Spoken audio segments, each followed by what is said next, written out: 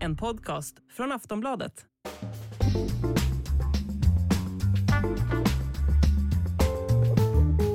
Sportbladets VM-podd hälsar välkomna till en ny vecka. Vi är inne i slutfasen av den andra gruppspelsomgången. Ja, ni hör ju.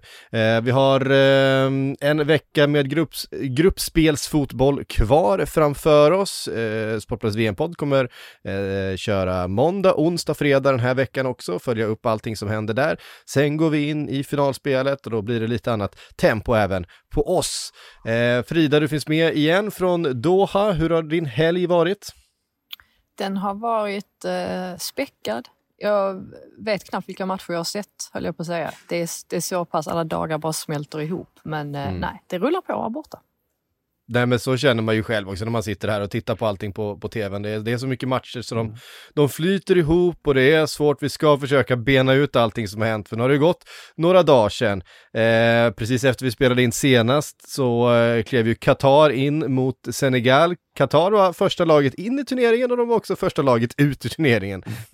För de förlorade då med 3-1 mot Senegal som äntligen fick målskyttet att lossna lite grann. Får se ifall det kan innebära ett avancemang för Senegal. Vi har ju en del förhoppningar på det laget ju. De imponerar inte så mycket tyckte jag ändå. Alltså att man hade nästan velat se ännu mer fart och kvalitet från dem än vad de visar. Jag tyckte Qatar gjorde en väldigt bra match här också i den. Så att, ja, det var ju bättre än i premiären i alla fall. Ja, det var ganska rejält steg upp från premiären måste man ju säga. Annars har det ju varit en överlag i alla fall ganska jobbig vecka för de asiatiska representanterna. Förutom en i och för sig, vi kommer väl in på den också.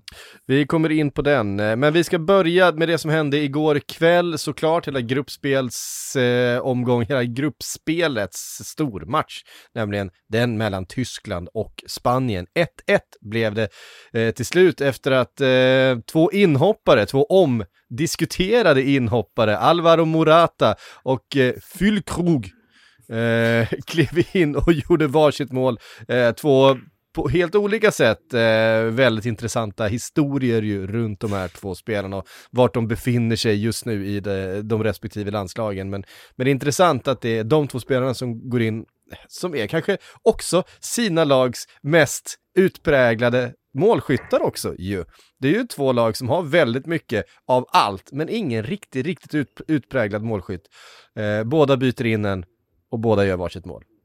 Där har vi en ganska bra början på storyn i alla fall, Makoto. Ja, Alvaro Morata. Jag vet att jag spontant kallade honom fotbollens Kalle Halvarsson här efter. För att det är någon sån här, det är ju en karaktär som det så ofta går snett för. Att man vill att det ska gå bra för honom på något sätt. Han blir utskrattad, hånad. Ingen ser honom som någon så här egentligt bra anfallare. I alla fall inte där gemene fotbollstittare då. Men han är ju bra. Han har kvaliteter, han har ett jättestort förtroende hos Luis Enrique och nu när han kom in, hela anledningen till att han har varit bänkad i början och bara hoppat in är ju alltså fysisk anledning, att han har varit skadad och så vidare. Och att Marco Asensio gjorde det så pass bra i den här falska nya rollen mot Costa Rica att han fick förtroendet igen mot Tyskland. Avslutet han tar här med den här yttersidan, det är ju det osar klass rakt av tycker jag. Och Spanien gör en bra match igen. Sen är det ju mot Tyskland som är betydligt mycket bättre än vad de var i sin premiär också. Och Füllkrug, som du nämnde också, den situationen är ju häftigt. Han var ett år sedan så spelade han i tyska andra ligan. Han har ju ganska många Bundesliga-år och så vidare på nacken också. Men det är väl på något sätt under hösten som han har haft sitt stora genombrott egentligen som 29-åring. Öst in mål, leder Bundesligas skytteliga. Förut Choupo-Moting, för övrigt på tal om en väldigt underlig skytteliga. Kommer in och ja, avslutet är ett busteravslut. Alltså det är bara rakt upp i nättaket. Det är så otroligt vackert och jag skulle inte bli förvånad om han startar mot Costa Rica. Jag kallade honom före sändningen här, Frida, för Tysklands Ricky Lambert. Håller du med om den jämförelsen? Det finns ju någonting där, eller hur? Ja, men absolut. Jag tyckte också det var ganska häftigt ändå på något sätt. Just det här med att liksom, 2 strikers kliver in och inte gör jobbet, men i alla fall får in de där målen. För jag tyckte redan under första halvleken att man märkte direkt att det här var en tempohöjning sett till många andra matcher som man har genomlidit nu den här senaste veckan. Just att det här är ju 2 länder som definitivt kan hamna i final.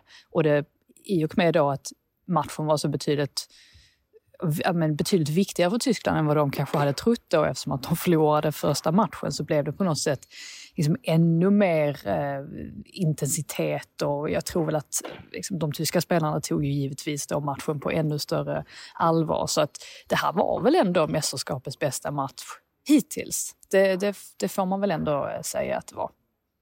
Kvalitetsmässigt håller jag helt med. Alltså fotbollskvaliteten på båda de här lagen. Ja, det märks att det är bättre fotbollsspelare i båda de här 2 lagen på alla positioner än de 2 övriga lagen i gruppen. Ja, men det blir ju lite så svårt. Alltså vi ser ju till exempel vi ska prata lite grann om Belgien, Marocko här tidigare. En sån som Kevin De Bruyne, som vi vet, jag menar, för några veckor sedan i Manchester City så var han fullständigt briljant. Alltså det är inte så att han är en spelare som...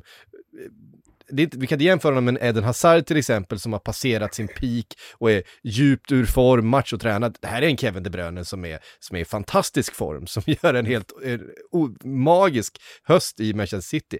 Men i den här miljön, det är för dåliga spelare runt omkring. Det blir inte rätt bolltempo, det blir inte samma kvalitet på rörelserna, det blir inte samma kvalitet på bollarna till och från de olika lagdelarna. Men i den här matchen så ser man ju att den där kvaliteten finns liksom genomgående i alla lagdelar från båda lagen. Och då får man också upp det här tempot, och det blir mycket mer som klubblagsfotboll som vi är som vana vid att bevaka, där tempot är på det här sättet alltid liksom. Och det har säkert att göra med också att det här är väl mästerskapets 2 främsta tränare. Vågar man väl egentligen hugga fast, alltså både Hansi Flick och Luis Enrique, som gör de här förändringarna och får ju effekt. Louis van Gaal håller ju såklart inte med, men... Nej, Louis van Gaal kan man ändå slänga in i mixen, det tycker jag. Ja, alltså van Gaal är ju älskvärd på något märkligt vis, men jag tycker väl ändå på något sätt att det här är de 2 absolut främsta. Jag håller helt och hållet med. Och det märks i deras sätt också att de liksom kan, men framförallt också tycker jag, alltså utnyttja att man har 5 byten och att man har en ganska stor trupp med 26 spelare. Det märks ju att de tränarna som är väldigt kompetenta, de kan ju verkligen utnyttja det till max, och det gör ju faktiskt båda 2 här. Ja, och det var ju ett resultat, Makoto, som du hade lätt att hålla dig för skratt för. Ja, men det hade kunnat vara så bra. Det borde ha varit ett resultat som man skulle skrattat åt snarare. För ditt kära Japan lyckades ju inte reda ut det. Den andra matchen i den här gruppen mot Costa Rica. Ett praktfiasko. Jag menar, Japan är det betydligt bättre laget i den här matchen, men kan ju bara inte göra mål. Men jag satt ju här förra veckan och sa att det skulle bli förlust. Så nu, för en gång fick man rätt då. Men alltså till att börja med, ja, du var ju på plats, Frida, men alltså när man såg laguppställningarna. Till och med jag reagerade. Du har alltså besegrat Tyskland och ens stått för en av japansk fotbolls största bragder överhuvudtaget i ett VM. Man ska gå vidare på den här vågen och möta Costa Rica. En seger i princip säkrar avancemang. Hade säkrat avancemang ifall nu, eftersom att det blev 1 i den andra matchen. Och då väljer man att göra 5 ändringar. Absolut, man gör lite ändringar i startelvan, det kan jag köpa. Men majoriteten av de ändringarna man gör är spelare som inte spelade en sekund av segern mot Tyskland. I någon sorts liksom rotationslag, ungefär som att vi är redan klara och ska vila spelare. Man tar ut i princip alla de som... Ja, det fanns ju vissa centralpjäser. Så Itakura, Yoshida i mittlåset var kvar, Gonda var kvar i mål, Ändå var kvar på mittfältet och så vidare. Kan vi köpa att Ritsudo, han kommer in i startelvan, Kamada kvar. Men så här... Yuki Soma är inte bra nog för att spela på den här nivån, kan vi lugnt konstatera. Han fick 80 minuter och han inte skapade någonting av värde. Ueda fick betydligt mycket mindre minuter, men syntes knappt på planen överhuvudtaget. Och med facit i hand så undrar man ju vad överhuvudtaget förbundskaptenen gör. Sen att Costa Rica då, de försvarar jättebra i den här matchen, det ska de ha all cred för, men gör mål på det enda skott på mål de har haft i hela turneringen. Och det blir ju på någon känsla att Japan verkligen kastade bort det här. För nu är ju det som verkade vara ganska troligt avancemang är ju otroligt osannolikt nu, i och med att man sannolikt måste slå Spanien. Och det tror inte jag det här gör. 2 bragder känns lite väl mycket. Men det är så egentligen ingenting att fylla i mer än att jag tycker att Costa Rica, det är ju absolut ett av VMs svagaste lag. Kanske det svagaste ihop med Qatar då, möjligtvis. Men det betyder ju inte att de inte kan göra mål. Alltså det är väl klart att när de får den här enda chansen då, sen tycker jag att målvakten ska göra det bättre också. Så är han lite starkare där i handleden så får han ju undan den bollen. Men sånt här kan ju ske på något sätt, och det är ju därför det är ännu...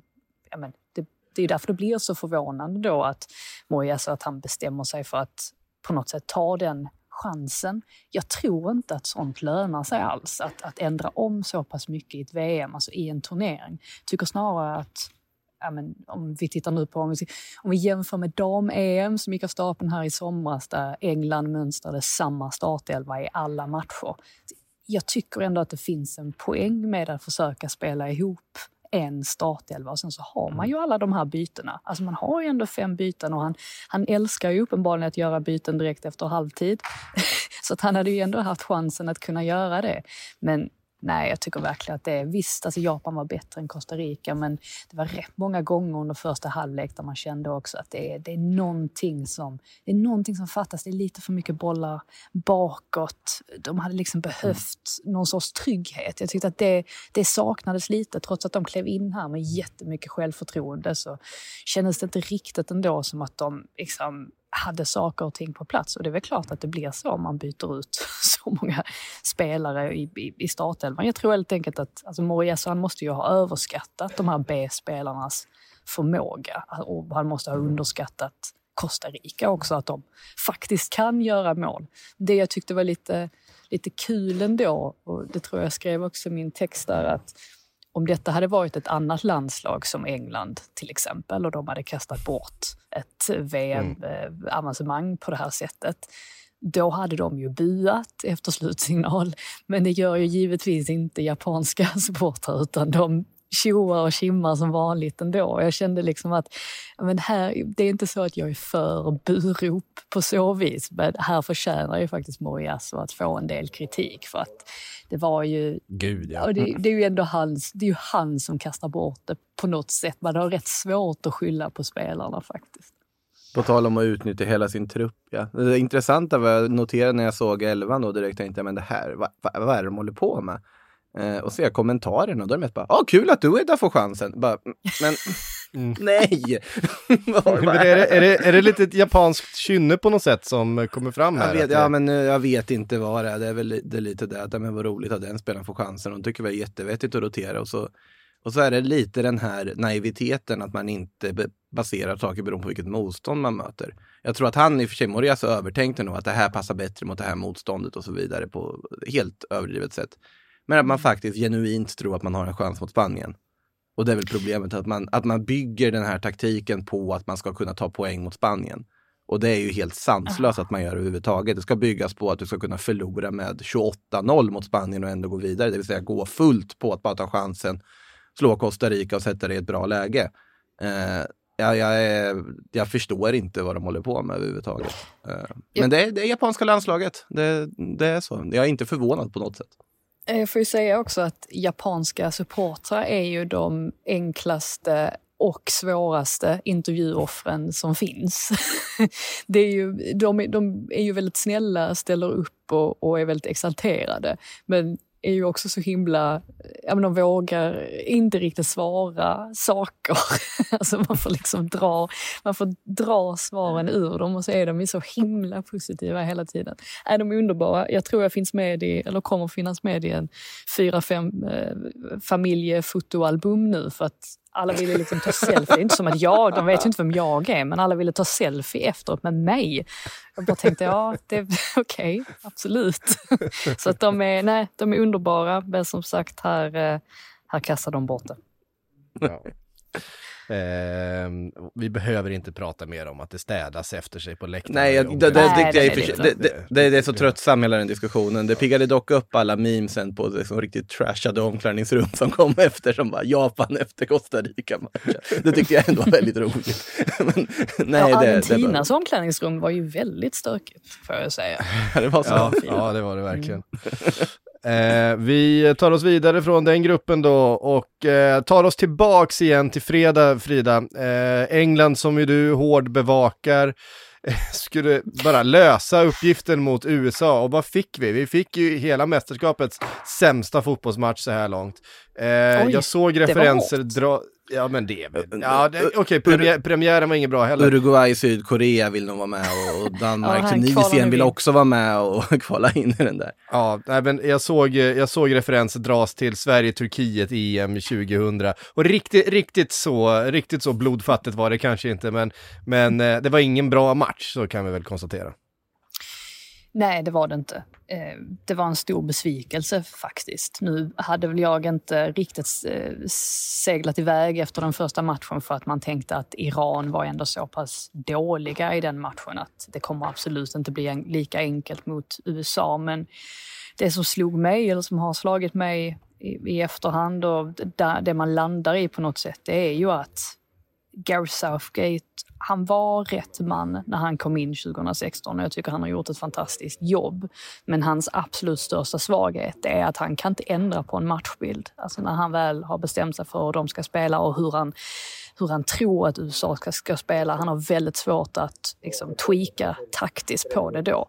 Och det Berhalter gjorde här, som Southgate uppenbarligen inte var beredd på, det var ju att spela i stort sett ett 4-4-2 istället. Där var ju McKennie som var själva nyckeln i det hela, just det här med att han liksom höll sig till höger på mittfältet, och det gjorde ju också att nästan alla USAs anfall uppstod därifrån. Och sen så på andra kanten då så valde man att trycka upp Anthony Robinson till vänster, vilket gjorde väldigt högt, samtidigt som Pulisic klev in lite mer centralt, vilket gjorde att Trippier, han fick också en svår uppgift, för att skulle han då hänga med Pulisic eller skulle han kliva ut på Robinson, vilket gjorde i sin tur att Saka också fick det ganska jobbigt, som höll sig ganska lågt emellanåt. Ja, men vem skulle han markera? Så att det märktes att England verkligen blev helt ställda inför hur USA hade lagt upp sin taktik, och att de på något sätt inte hämtade sig från det.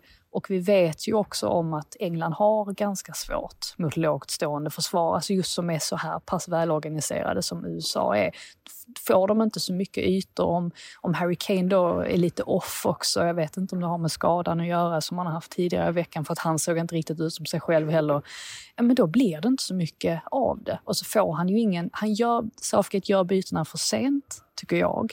Han skulle ha gjort det betydligt tidigare, men han får inte heller ut någonting av det när han sätter in Grealish.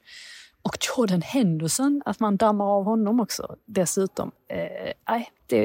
Det finns inte så mycket att hylla, även om Southgate lyckades hylla försvaret som ju höll noll. Ja, Maguire var bra. Ja, Stones var väl också, det var väl bra, men det känns lite konstigt också på något sätt att sitta sen å andra sidan. USA var faktiskt bra. Ja, sen så är ju detta, skrev jag också, att det här påminner ju väldigt, väldigt mycket om Skottland-matchen under EM förra sommaren. Just det här att då åkte man också på en 0-0-match mot ett lag som var väldigt taggad på att möta dem. Och fine, alltså det kanske är så att England går vidare härifrån och sen vinner man varenda match och hamnar i final. De har ju den förmågan. Men man kan inte låta bli att ställa sig frågan, är Southgate rätt man egentligen? Är han den tränaren som kan få ut mest av det här spelarmaterialet? Jag tror ju inte att han är det. Jag tycker att det finns andra alternativ som är betydligt bättre. Men, en poäng var väl bra sett till tabellen i alla fall för Englands del. Ja, det är det ju. Alltså, det är ju inget, rent resultatmässigt så är det ju inget dåligt resultat för England. De kommer ju ta sig vidare och de kommer vinna den här gruppen till slut. Det är väl ingen som tvivlar på det. Men däremot så tycker jag, det var många som kritiserade just Jordan Henderson-bytet. Och nu kommer jag ju låta som en Liverpool-supporter här. Första gången. Första gången. Men däremot så tyckte jag ju att England fick in lite mer fysikalitet centralt. De vann ju lite mer närkamper. För att, alltså Jude Bellingham är ju en fantastisk fotbollsspelare, men om det är någonting han kanske saknar lite grann så är det ju att smälla på det där riktigt fysiska spelet centralt. Och det tyckte jag man fick in lite mer med Jordan Henderson. Man vann lite mer närkamper och fick lite mer presence i just det duellspelet, och sen vart väl inte det, ändrade väl det inte matchbilden totalt, men jag fattade ju vad Southgate ville med det. Jag tyckte ändå att han fick viss utdelning för just det. Sen är ju Jordan Henderson sämre på väldigt mycket annat än vad Jude Bellingham är såklart. Så att man tappar ju kreativitet till exempel. Ja, det var inte det att det var något fel på bytet i sig. Det är väl mer att det säger väldigt mycket om Southgate. Alltså egentligen hela matchplanen säger ju väldigt mycket om Southgate. Jag fattar inte riktigt varför de inte gick mer offensivt framåt, för att USA är inte så bra. De har inte så bra spelare, och jag tror att hade man satt lite press på dem, varit lite mer, alltså legat lite högre, tagit lite fler risker, då tror jag att man hade fått mer utdelning av det. Men det är klart, det är enkelt för mig att sitta och säga också, och alla vet ju hur en turnering fungerar, och som sagt, de tog sig till final förra sommaren, men jag tror ändå att det kan vara ganska riskabelt att spela på det här sättet också. Så att, nej. Hör ni han killen i bakgrunden här? Vi hör honom. Ja, alltså han bara satte sig, nu ska han köra någon jävla podd på spanska, och så sätter han sig liksom mitt framför mig. Det är för jävligt med folk som sitter i mediacentret och poddar faktiskt. Ja, och han sitter samtidigt bara, vad är det där för podd bredvid? Nej, men nu flyttar jag här. Stanna på.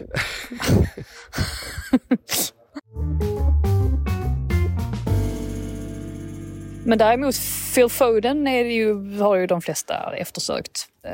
Och ja, absolut. Det vore ett det spelar ingen roll för mig egentligen huruvida det var Grealish eller Foden eller vem som helst. Jag tyckte att bytena skulle ha kommit ännu tidigare. Alltså Southgate måste ju ha sett att här behöver någonting hända. Och det var ju den spetsen också som England hade kontra USA. Just de hade en väldigt bred bänk, så jag fattar inte riktigt varför han inte vågade utnyttja det. Och det är det jag menar med Henderson-bytet också, att har man så mycket kvalitet på bänken, ja men kör på. Sen å andra sidan, hade de släppt in ett mål då hade vi suttit här och sagt kanske att de borde ha täppt till lite bättre. Så att, självklart är det en svår balansgång, men jag tycker ändå han skulle ha gjort saker annorlunda.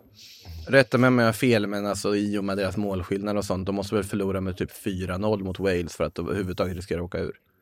I och med att alltså, de är ju i princip klara.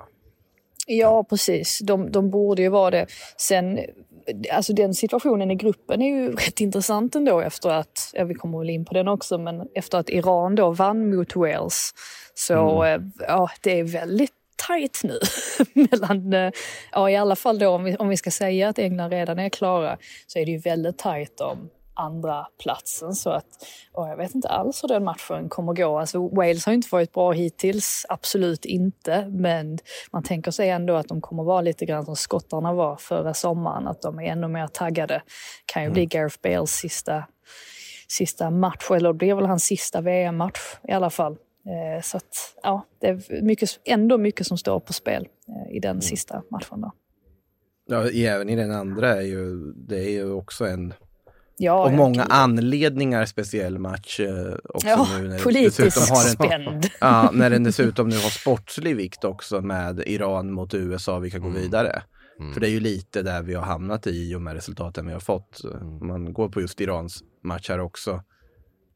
Var ju noterbart också där, alltså fatta den situation de är i, spelarna, och spela med. Alltså till att börja med där först, att våga göra det, att ta det statementet för folket, att inte sjunga nationalsången första dagen, vilket är helt sanslöst modigt egentligen, sett till vad som pågår i landet och hur regimen sköter saker och ting. Och sen då sannolikt, med största sannolikhet tvingade att i alla fall mumla sången andra matchen. Och man förstår ju, och det blir ju på något sätt kan vi ta det här med Carlos Queiroz och Jürgen Klinsmann och det bråket som uppstår. Att man märker ju på Carlos Queiroz att han har ett oerhört svårt jobb här. Att han är enormt pressad och han vet att de här spelarna mår fruktansvärt dåligt, många av dem. Och de har en uppgift som inte påminner alls om de andra landslagen, de andra spelarnas uppgift när de är där. Därför att det finns så mycket mer i den här kontexten. Jürgen Klinsmann som då varit ute och kritiserat Carlos Queiroz, kallat det för ett...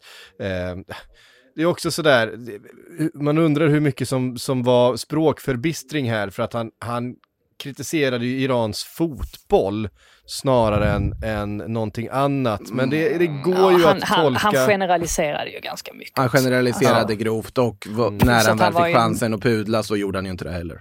Sen är han är ju lite hycklare också, med tanke på hur han själv brukade spela fotboll, kan jag tycka. Ja. Men det var väldigt tydligt i det svaret från Carlos Queiroz. Vi ska inte gå in alldeles för mycket, men det finns ju att läsa mer om såklart. Att det var extremt långt, det var väldigt känslofyllt och det avspeglade att han var tvungen att ställa sig där och ta det här för det här laget, för att det är inte not now, Jörgen. Det var det som var känslan. Men det konstigaste var väl ändå att han valde att twittra det istället för att bara få frågan på presskonferensen och svara det. Det tyckte jag stack ut mest i allt det här, att han faktiskt valde att använda sig av sin Twitter. Då tänker man varför det? Vad ligger bakom att han kände sig nödgad att göra det? Jag tycker nästan att allt kring Iran, man vet inte riktigt vad man ska tro. Och jag har ju pratat med jättemånga iranier nu den här senaste veckan. Och alla tycker ju olika i stort sett. Inte alla, men man har liksom olika syn på själva situationen. Där vissa tycker att men jag går på matcherna, men bara för att jag ska kunna smuggla in liksom politiska budskap och liksom visa mitt missnöje gentemot regimen. Och sen så har man andra som tycker liksom att nej men det får vi tänka bort, och nu är vi här och detta är vårt lag, medan andra då påstår att det här är inte alls vårt lag längre, det här är regimens lag. Nej, men vissa spelare de står på, eller majoriteten av spelarna står på vår sida. Det är så mycket fram och tillbaka. Så jag vet egentligen inte riktigt hur många iranier som är glada över detta. Alltså hur många som gläds med landslagets framgång skulle jag säga. För att man vet som sagt inte riktigt vad som pågår bakom kulisserna. Och att de nu mimade till nationalsången, även om det var någon spelare efteråt som ändå gick ut och sa att den här segern var för folket, så märker man att det finns en spänning kring allt. Och jag är ju faktiskt förvånad över att de kunde spela på det sättet som de gjorde, för de var ju mycket bättre mot Wales jämfört med i premiären. Så att de är ju väldigt pressade allihop. Rent sportsligt tror jag också vi blev nog lite lurade av hur siffrorna rann iväg mot England, för att alltså, det var ju mer att de får de här 2 målen väldigt kort tid och på något sätt helt tappar energin och orken att köra på.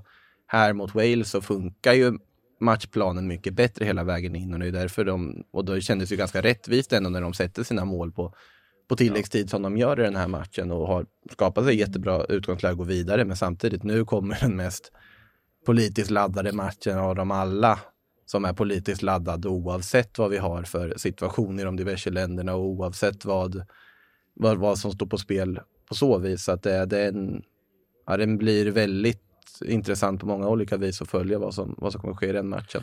Sen rött kort på Hennessy, så han missar ju då den laddade ganska matchen. Klart rött kort efter första i turneringen. Det var på tiden, tyckte jag. Turneringens första röda kort. Då har man ju en i stort sett lika bra, kanske till och med en bättre målvakt i Danny Ward. Att slänga in där mot England ju Leicesters första keeper.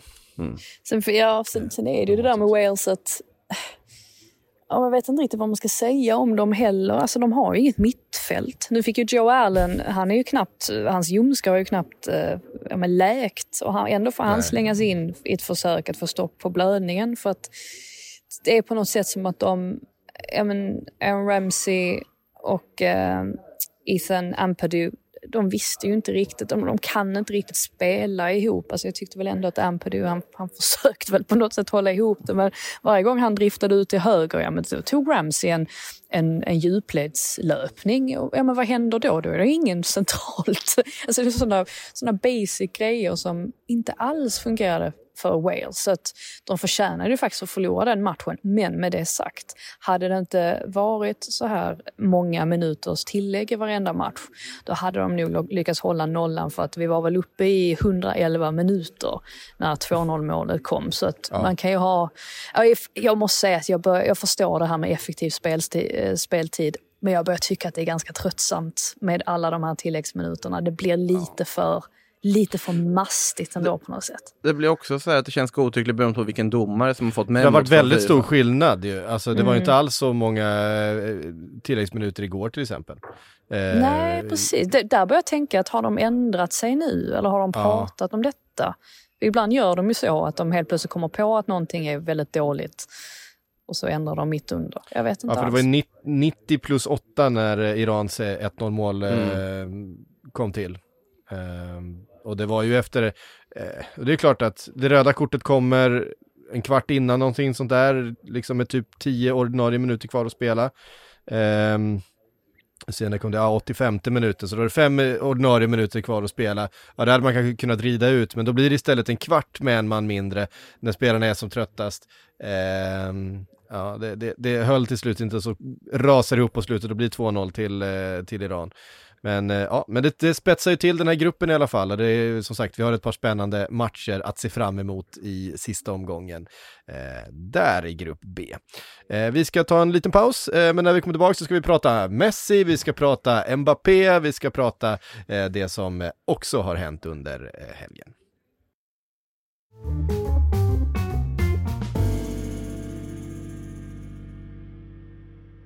Sportbladets VM-podd är sponsrat utav Hyper.com, och med i vanlig ordning har vi Steven Lee Holmdahl för att reda ut tipsen för den här veckan. Nu börjar vi komma en bit in i handlingarna, Steven, och saker och ting börjar kristallisera sig lite grann. Ja, hyfsat i alla fall, men jag tycker att mönstret fortsätter med att det är lite hackigt och favoriter som faller och gör bort sig och sådär. Men jag sitter precis här nu när vi spelar in det, så kollar jag när Mitrovic har bränt 2 jättelägen mot Kamerun som verkar ha glömt bort hur man försvarar sig. Så ja, jag tycker det är underhållande och kul VM, även fast det är lite många 0-0-matcher och sådär. Ja, det är verkligen. Det pendlar mellan ren tristess och fantastisk underhållning faktiskt. Men jag har väl fastnat lite för att jag tycker att Wales helt enkelt är för dåligt för att vara kvar i det här VMet. Och jag tror inte att de kommer göra särskilt mycket mot England heller, för de är liksom piskade att gå framåt, och det brukar inte vara så bra melodi för Wales, som egentligen bara är bra när de får kontra. Och de har väl egentligen bara gjort typ 20 godkända minuter på hela VMet när de fick till någon liten forcering mot USA, men sen var de plattfall mot Iran senast som England körde över med 6-2. Och jag tror väl också att Harry Kane börjar ledsna lite på att gå måla, så nu bättre läge tror jag inte han kommer få här nu med Wales som måste byta målvakt och måste börja anfalla. Så att jag spelar att England vinner imorgon mot Wales och att Harry Kane gör mål, och det får vi 2,56 gånger pengarna på. Ja, fint. Och de här oddsen hittar ni såklart då på hyper.com, och kom ihåg att du måste vara 18 år för att spela. Och är det så att du eller någon du känner spelar lite för mycket, så gå in på stödlinjen.se och läs mer.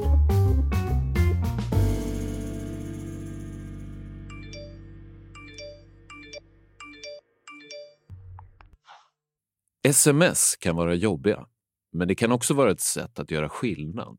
Gå med i Amnestys SMS-nätverk Alert, där du kan skapa förändring direkt från din telefon. Det kostar ingenting och tar mindre än en minut.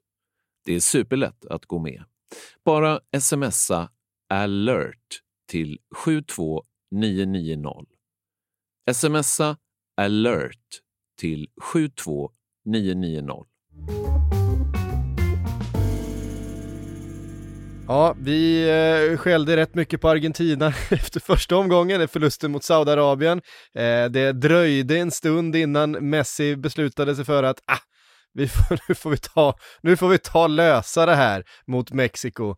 En timme in ungefär innan han bestämde sig för att bara skruva in den där bollen, och sen så var nollan sprucken, och då kunde liksom på något sätt axlarna falla ner lite grann, den här anspänningen som har varit runt det här argentinska laget efter den där chockförlusten mot Saudiarabien, och sen kunde man spela ut lite mer. Får jag göra en Klinsmann här och påstå att det var en väldigt latinamerikansk första halvlek? Alltså, det kan du göra. Men alltså, problemet med... Alltså det var ju så otroligt hackigt. Jag tyckte att det man saknade var liksom den här farten och alltihopa. Men absolut, det var ju mycket smällar, det var många händer mot ansikten och diverse sådana situationer. Och sen tyckte jag liksom Morsato höll inte alls en vettig nivå. Att det vart för mycket småblåsande. Han tillät inte att det här vart en sån sprakande tillställning som vi hoppades att det skulle bli. Och det vart, det var väl också en riktigt fruktansvärd första halvlek. Fruktansvärda första 60 minuter av den här matchen där ingenting hände i princip. Och sen är det ju Messi då. Som får den här, han är inte lika snabb, kvick och kan förändra matchbilder på samma sätt som förr, eller inte i alla fall med samma verktyg. Men när han får bollen där utsidan av straffområdet och siktar och avlossar och sätter det där skottet. Ja, det är ju sånt som Lionel Messi gör, bara kliver fram och avgör matcher och lyfter dem, och det är ju precis, det var han som behövde kliva fram. Det var i den här matchen han behövde göra det för att väcka tro på att det här kan bli någonting ändå. Och sen därifrån så kände man att det nästan var avgjort. Mexiko lyckades ju inte överhuvudtaget få till någon form av rimlig kvitteringsanstormning. Sen den briljante unge, vad blir han, 14 år yngre än Messi, Enzo Fernandez, som får bollen efter en kort hörna och avslutar ett helt fantastiskt fint. Benfica-talangen som inte lär vara kvar i Benfica mycket längre till med tanke på vad han har gjort där sedan han kommit dit. Nej, det var jätteviktiga 3 poäng för Argentina, kan man ju lugnt konstatera.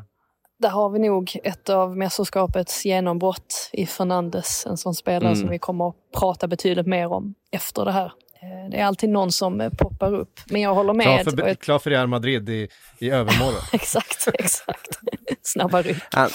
Han behöver ju få starta i alla fall också, kan vi säga. Och jag tycker att det är jättekonstigt om inte han får starta mot Polen, med tanke på att Papu Gomez funkade inte överhuvudtaget mot Saudiarabien. Jag tycker inte McAllister funkade överhuvudtaget här mot Mexiko egentligen. En spelare som Fernandes som har den här liksom extra kreativiteten och på något sätt blir en blandning av båda, att han kan väl även ta defensivt ansvar på ett mittfält. Han gör väldigt mycket, otroligt, alltså så pigg spelare. Så jag tycker att han ska in i en startelva mot Polen i alla fall. För det lär mixtras i den också till nästa match, har jag för mig. Det var många ändringar i båda älvorna här inför. Vad Mexiko gör förstår inte jag riktigt heller, med att gå ner på en 5-backslinje, petar Edson Alvarez. Det var mycket som var frågetecken kring uttagningen från Tata Martino. Ja, han kommer ju få mycket kritik, eller det har han väl fått. Det har ju gått en tid efter den här matchen, men just det där också att visst, Argentina har ju egentligen bara två ögonblick här av magi på något sätt, men det räcker ju för att de ska liksom sätta 2 bollar, och har man då den matchplanen som Mexiko hade, ja men då, det känns inte så kul efteråt. Alltså jag kan tänka mig att det är många mexikaner som sitter och tänker att varför vågade vi inte lite mer? Varför körde vi inte bara på att man nästan har större chans att besegra Argentina på det sättet? För det får man ju säga att Saudiarabien faktiskt gjorde. Visst, de stod ganska lågt mot slutet, men det var ju för att de hade ledningen då. Alltså annars så körde de på ganska hårt och stod där med sin höga backlinje och vågade på något sätt spela fotboll. De bevisade ju att det faktiskt går att slå Argentina på det sättet. Det är lite svårare om man börjar bli trött i benen och sen så får Messi ett sånt där läge. Det är nästan omöjligt att hålla honom från att göra mål då. Ja, men titta på hur Mexiko slog Tyskland för 4 år sedan. Då var det ju bara full fart framåt. Det var bara 0 koppel på Irving Lozano som fick bara göra det han kan och bara gjorde slarvsylt av det tyska försvaret. Här blir det en sån otroligt pragmatisk, riskminimerande approach till den här matchen som jag inte tycker att man hade behövt ta. Sen absolut, man kan inte se Tata Martino stå i halvtidssnacket och göra en Hervé Renard och skälla ut alla spelare på samma sätt. Ni har ju säkert sett de bilderna på saudiska halvtidssnacket. Roligaste i det var väl i och för sig att det också då han som översatte snacket också skrek, var ju det absolut roligaste i det, så att det var dubbelt upp. Det måste han väl göra, ska man översätta så måste man väl också få mer känsla. Och Mexiko hade ju behövt någon som då, den Tata Martino står och gormar på dem. Jag kan inte se honom göra det, men att det skulle behövs en Tata Martino som gör det. Och den har en mexikansk tolk som då översätter det här till mexikansk spanska och gormar, samma sak igen. Det hade varit väldigt roligt i alla fall, och det tror jag behövts, men nu är Mexiko ju riktigt illa ute. Absolut, om de tar en seger här mot Saudiarabien sista, vilket jag ändå tror att de kommer kunna lösa. Problemet är ju fortfarande att Raúl Jiménez inte är helt fit for fight. Jag tror att de ändå löser Saudiarabien sista, men jag har trott fel mycket hittills i det här mästerskapet. Ja, för jag tycker ändå att Saudiarabien, trots att de förlorade mot Polen, så var de ju faktiskt bättre rent spelmässigt än vad Polen var. Alltså Polens skillnaden mellan seger och förlust för Polens del, det var ju Szczesny i mål och sen i mångt och mycket Lewandowski då, att man har honom där fram, och så är det ju några sekvenser man gör bra, men Saudiarabien de är rätt starka. Ett trött gäng Polen. Det är ett trött landslag de har nu alltså. Men är de inte väldigt, alltså de påminner ju en så mycket om Sverige på något sätt. Alltså, Sverige, men alltså det är verkligen kanske Sverige när man hade Zlatan. Det är exakt det. Ja, det är precis det. Det är liksom, det är så mycket spelare som, de har varit där så länge, de har långa karriärer, de har aldrig nått den där riktiga höjden. Alltså Kryssat, Glick, alla de där är ju kvar liksom. Det har liksom inte fyllts på. Det har inte fyllts på med något spännande. Visst, det finns Matty Cash. Och det finns en Zielinski som är bra. Det är en bra fotbollsspelare. Och Lewandowski är superstjärnan. Men på tal om matcher där det smällde, alltså det här var ju, kan det här ha varit den absolut våldsammaste matchen av dem alla? Det var en jättetrevlig match att titta på, tyckte jag. Polackerna var ju helt galna ju. De måste liksom ha klivit ut eller stått i omklädningsrummet inför och sagt att nu ska vi ut och smälla till de där Saudiaraberna och sätta dem på plats, för det gjorde de ju verkligen. Det var 3 gula kort under loppet av 5 minuter och Matty Cash armbåge där. Den hade kunnat bli en annan färg faktiskt. Det hade kunnat bli en annan färg på kortet, ja, absolut. Men det på något sätt ställde ju Saudiarabien, eller det var ju det som bromsade upp dem, för att de inledde ju matchen väldigt piggt och bra och sådär. Men sen så i och med att polackerna var så fysiska, det tog lite udden av dem ändå på något sätt. Och så lyckades de liksom hänga i hela matchen, Polen där, och få in de här målen. Ja, det är starkt att få med sig 3 poäng, men jag kan ju säga att det var inte många polacker på läktarna. Det var ett otroligt tryck från de saudiarabiska supportrarna. Är inte Saudiarabien där de har gjort i mästerskapet där vi typ väntade oss att Qatar skulle göra? Alltså att vi förväntade oss att de skulle komma dit och spela sin Barca och överraska lite grann. Överraska lite med en offensiv fotboll och ha jättemycket stöd på läktarna. Det är ju det Saudi har gjort snarare. Bara en allmän fundering. Sen måste man väl nämna Lewandowski. Det märktes ju hur enormt mycket press han har haft på sina axlar när han gör det här 2-0-målet som kan visa sig bli livsviktigt, ska sägas, med målskillnad i åtanke att de faktiskt utökar den här ledningen och vinner med 2 mål och inte bara 1. Men när en spelare som då gjort över 600 mål i sin karriär, hade gjort 76 mål i landslaget inför den här matchen, till slut gör sitt första VM-mål och man bara ser att liksom bara tårarna sprutar när han bara lägger sig ner. Och det är så mycket press som släpper från hans axlar. Ja, det tyckte jag var väldigt fint, och det är egentligen sanslöst att han faktiskt inte hade gjort ett enda mål i ett VM fram tills nu. Och det där målet kan visa sig vara väldigt viktigt för deras chanser till avancemang. Ja, men det är ett getingbo det här också inför sista omgången. Och det är så här vi vill ha det. Vi vill inte ha avgjorda grupper inför runda 3. Det är ju roligt att vi faktiskt har väldigt stor spänning i väldigt många i grupper på då sätt. Vi är ju också Silly-podden. Det här är ju podden vi har döpt om till VM-podden för stunden. Men jag ska bara slänga in det att just när det gäller Enzo Fernandes så är det faktiskt rykten om Manchester United och en övergång på 500 miljoner ungefär. Var är vi på? Daily Express? Eller vart är det och tittar? Ja, jag vet inte vart det är nu, men det har i alla fall nämnts. Ja, och såklart det har.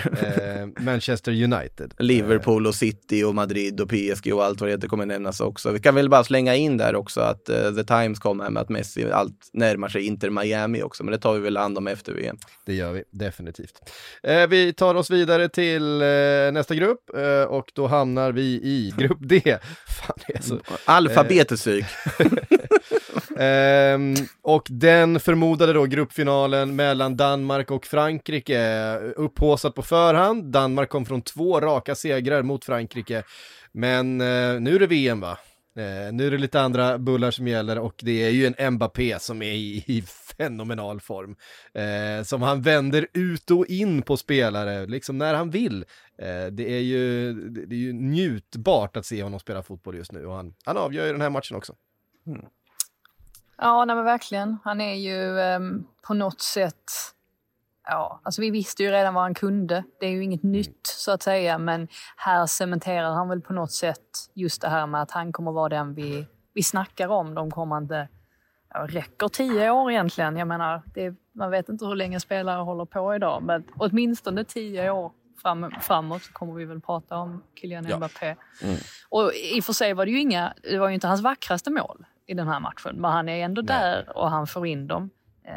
Tyckte väl överlag att det var en rätt hyfsad första halvleken då, och sen så öppnar det ju upp sig i andra. Det har ju varit så hela VM:et egentligen, just att man kan ju egentligen hoppa över första halvlek och bara ställa in sig på andra halvlek, för det är där allting händer. Det är nästan som att det blir en förmatch till själva matchen, de första halvlekarna.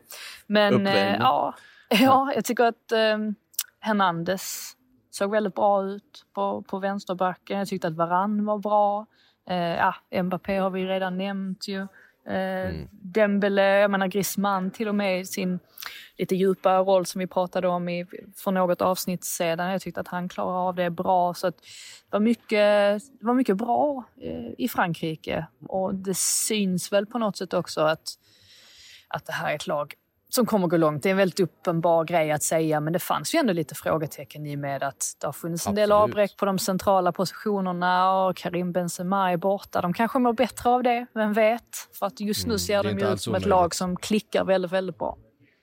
Karim Benzema har väl haft liksom radiotystnad sen han inte var med sen den här segern mot Australien, vet jag, när Giroud gjorde 2.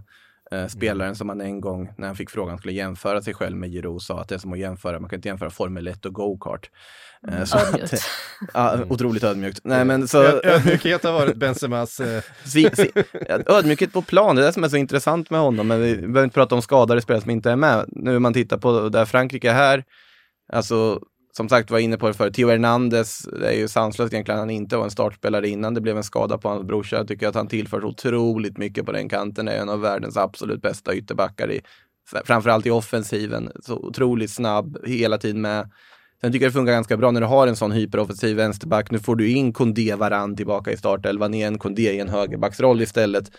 Och jag tycker bara det allmänt funkade bra det franska laget på alla sätt och vis. Man kan sitta och skratta mycket åt Adrien Rabiot, men det är fortfarande en väldigt bra spelare. Ja, han är ju faktiskt det. Han har inte varit i Juventus senaste tiden. Ja, alltså grejen är att han är väl en av få som faktiskt ändå gör någonting för Juventus också och bidrar. Och det där problemet med honom och där man sitter och skrattar åt i Sillypodden, det är just att det är så mycket annat som kommer till när du ska försöka värva Adrien Rabiot som det ändå har pratats om att Premier League-klubbar vill göra. Nu tror jag att den här Premier League-flytten kommer snart. Jag tror det, och jag tror att det kan hamna i en klubb som kanske kollega här inne inte skulle bli så glad om det sker. Men det är fortfarande en väldigt bra fotbollsspelare och jag tycker att Frankrike som lag ser väldigt, väldigt lovande ut. Däremot så Danmark, absolut, att man förlorar mot Frankrike är egentligen ingen skräll. Jag tycker de gör en habil match här. Jag menar, de har 1-1 i slutet på matchen innan Mbappé då lårar in 2-1, men jag gillar också Christensens mål där. Jag gillar när man stångar in bollen på det där sättet. Det var fin nick verkligen.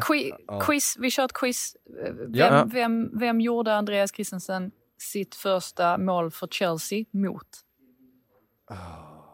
Var det mot Tottenham och Hugo Lloris då, möjligtvis?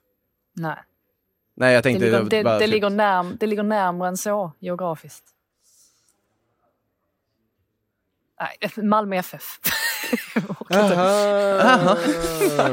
Du var dit du ville. Ja, men jag försökte bara hitta någon koppling till det som hände här. Ja, liksom. precis. Jag var men det var svensk. En svensk koppling, just det här. Han gör inte så jättemånga mål, typ. Nej, det var mer sån, ja. Men de har ju varit väldigt, väldigt farliga på fasta situationer, får man ju säga. Danmark, det de saknar är ju helt uppenbart en striker. Alltså de vet ju inte riktigt vem någon ska spela där. Eller Julman vet inte vem man ska spela Cornelius håller ju inte samma kvalitet kan jag tycka som... Alltså vad hade han? Han var ju så övertänd att det inte fanns. Ja. Han var ju väldigt nära ett andra gult. Många situationer där i första halvlek också. Man förstår varför han byttes ut i halvtid, för att han skulle ju ta sig trött. Brathwaite som kommer in tycker jag egentligen är det bästa bettet där. Alltså jag tycker han skapar mycket, han har kreativitet, han är inte riktigt den här renodlade centrala strikern, absolut, men jag tycker att sett till hur trött Kasper Dolberg är och hur övertänd Cornelius var, så tycker jag väl att det faktiskt är Brathwaite som har sprungit iväg. Det är väl Vind då, som också skulle kunna vara ett alternativ om man ska lufta alla. Eller börja spela Eriksen som falsk nia, men det känns inte som den danska melodin riktigt. Nej, det tycker det var jag det var väl Paulsen som var den stora stjärnan. Ja, Josef Paulsen har vi också såklart. Ja, precis, Leipzig, men han har inte fått något direkt förtroende. Sen gick ju det andra resultatet i gruppen Danmarks väg, kan man säga, för att jag tror man har det ju i egna händer nu. Man behöver slå Australien helt enkelt, och det ska man lösa. Och så slår man Australien, då är man vidare. En otroligt sevärd match sett till hur usel kvalitet det var på planen. Alltså Tunisien och Australien, för det var ändå två lag som verkligen gick för det. Kämpade stenhårt, det smällde i dueller när det var lite grinigt. Kanske den roligaste situationen av alla, när målskytten av Mitchell Duke har tacklats ner. Han fick ju ganska brysk behandling under hela den här matchen och var i fokus konstant. Tyckte han gjorde en strålande insats på så vis. Byttes dock ut senare. När han ligger ner på planen, och sen så är det Hannibal Mejbry, United-talangen, var kastar in en boll från bänken som träffar honom i huvudet, och det blir riktigt irriterat. Och Duke ska ut där mot tunisiska bänken och alltihopa, men de var ju vänner efteråt. Men det var väldigt roligt, tyckte jag. Duke, 31 år, som till vardag spelar i japanska andra ligan, och Fagiano Okayama. Ja, men det säger, alltså det här australiensiska laget, det är ju ett gäng semiproffs typ. Ja, men förstå om du har haft en vettig vänsterwingback som kan slå inlägg istället för Goodwin. Alltså de hade ju ytor hela tiden, för de pumpade verkligen den kanten, att de ville gå på vänsterkanten med Goodwin speed och slå inlägg mot Duke som är en riktig buffel inne i straffområdet. Sen var det ju det här att det här var ju matchen då mellan det töntigaste och coolaste smeknamnet på ett landslag i turneringen. Ja, det var det verkligen.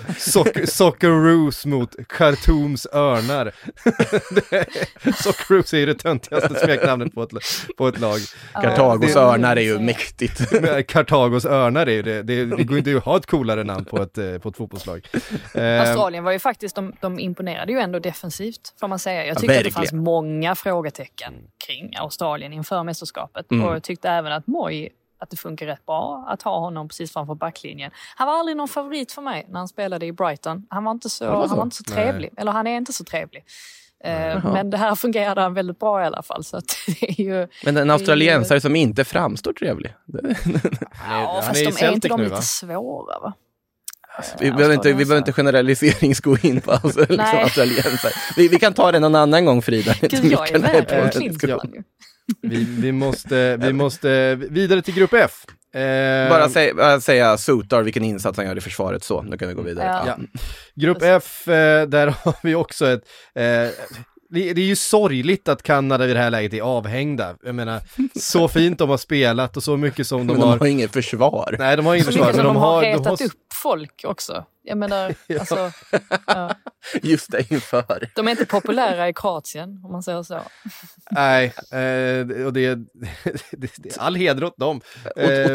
Otrolig oklar rivalitet som har byggts upp där. Alltså på att kanadenska förbundskaptenen går ut och använder mindre väl valda ord när han ska beskriva vad de ska göra med Kroatien. Kramaric svarar, ja, det var nog vi som gjorde det med dem istället. Liksom. Ja, verkligen. Men Alfonso Davies, alltså han funkar ju på den här positionen också. Jag vet, vad har han för... men nu kan ju ändå spela lite mer vänster wingback, ska jag väl säga. Men vad har han han har ju positionen spela vart du vill i det här kanadensiska landslaget. På pappret så var han ändå åtminstone faktiskt en vänster wingback här. Han utgick ju mer från vänster, men han är oerhört offensiv. Men alltså vilken spelare det är. Det känns som att han är så hal med bollen. Det är så svårt att stoppa honom. Och så finns det ju andra roliga spelare i det här laget också.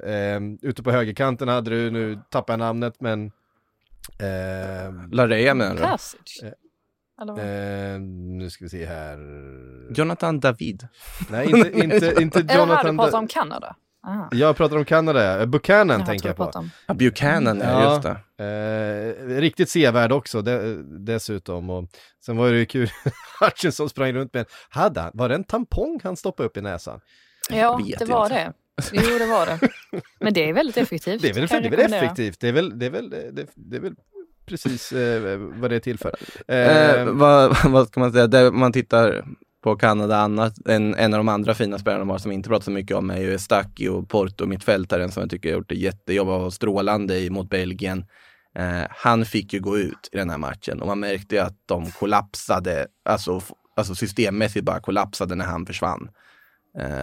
Kroatien hade ju otroligt trivsamt med alla ytor som öppnades bakom och kul för Kramaric att få och Kroatien efter sin oerhört trötta inledning i det här VMet inledde ju rätt svagt också. Kanada var ju det laget som såg ut som de hade mer fart, mer drag, men sen när så äter sig Kroatien in i den här matchen till slut så orkar ju inte Kanada stå emot. Det blir ju det är ju sån klassskillnad på spelarna framförallt centralt. Men Luka Modric ser inte riktigt ut som sig själv. Han slår bort lite för mycket bollar tycker jag. Det är man ju inte van vid. Det är ju en spelare som kan gå 3 säsonger utan att slå bort en boll. Men de är ju lite, nu fick man ju massa ytor att jobba på, men de är ju lite gamla och trötta. Det är ju känslan att de behöver en ny tändning på det. Absolut, Marco Livaja, han kan göra sina mål nu när han har fått chansen att komma in också.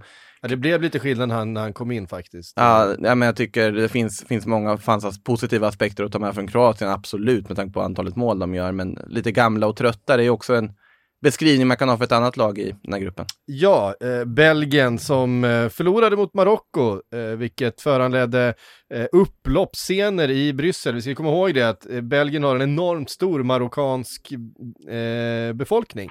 Det bor väldigt mycket marockaner i Belgien och framförallt i Bryssel. Och det var marockaner som då hade varit ute och firat den här segern. Antagligen ganska mycket firanden mot belgare. Det blev bråkigt och det var väl lite mer våldsamt. Det blev rätt våldsamt. Det var väl både marockanska supportrar och en del belgiska supportrar som varit inblandade, men det var i första hand marockaner som var ute och firade, och det är firandet som spårade ur, som man har förstått det. Men jag tror att det fanns... kastade väl stenar mot polis och satte eld på saker och... Ja, det var nog bilar som brann. Och... Det är epitetet för ett firande som har spårat ur, om jag säger så. Ja.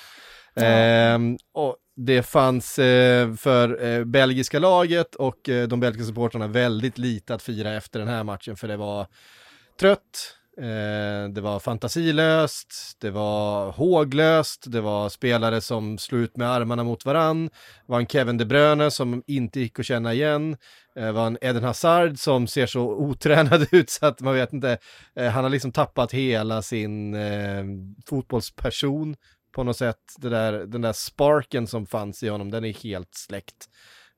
Och inte sådär jättemycket annat. Lukaku fick komma in på slutet, men det hjälpte föga. Det har ju bara varit massa liksom åldershån mellan spelarna, känns som. Det kan inte vara jättebra stämning i truppen. Ja, De Bruyne som gick ut och sa att vi kanske är lite för gamla och trötta, och Fertongen som också konstaterade typ som någon sorts peak till De Bruyne att det är lite gammalt uppe på topp också. Att alla sitter och åldershånar varandra hit och dit i de olika lagdelarna, då kommer du inte få ihop ett vettigt fotbollslag. Jag tror har han på riktigt. Ja. Alltså De Bruyne har ju rätt liksom. Båda har ju rätt. Båda har ju rätt. Alla har rätt. Och Hazard var det väl som sa vi har inte de snabbaste försvararna.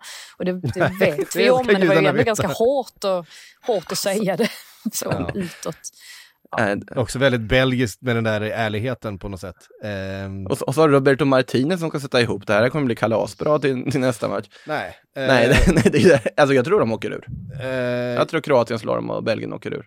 Ja, det låter inte alls osannolikt. Jag tror Marocko kommer slå Kanada dessutom. För jag tycker Marocko ser de ser jättebra ut. Ganska spännande. På tal om någon som borde se lite tröttare ut med tanke på klubblagsformen är det Hakim Ziyech. Men det tycker jag absolut inte man ser någon skymmet av. Jag tycker han har varit alldeles strålande där i början. Och länkar upp och visar verkligen. Han gör det som Eden Hazard borde göra i det belgiska landslagströjan om vi säger så. Han gör det han borde göra i Chelsea. Ja, det också. Det också. Nej, men Marocko blir väldigt spännande att följa och jag tycker att det är utan tvekan det lag från afrikanska kontinenten som har imponerat allra mest här i början och det är inget vågat statement ändå. De går nog vidare dessutom. Vad tror vi om Martinez framtid? Han har ingen, va? Nej, det har han inte. Och sen, jag menar, när till och med Courtois tvålar in bollar som han har gjort under de här 2 första matcherna. Då vet man att det är liksom så här, det är ju kanske världens bästa målvakt. Ja. En av de 3 bästa målvakterna i alla fall. Han ska inte släppa in den frisparken till att börja med. Alltså det är spelare som inte spelar på sin normala nivå. Men det är supertabbar. Men samtidigt så måste man fråga sig hur överhuvudtaget ett belgiskt försvar kan tillåta att Courtois blir så liksom täckt av framstormande marockaner både 1 och 2 gånger på sådana frisparkssituationer. Det fanns ju ingen som helst tillstymmelse till försvar i sitt eget straffområde. Men absolut, det är ju dundertabbar av Courtois.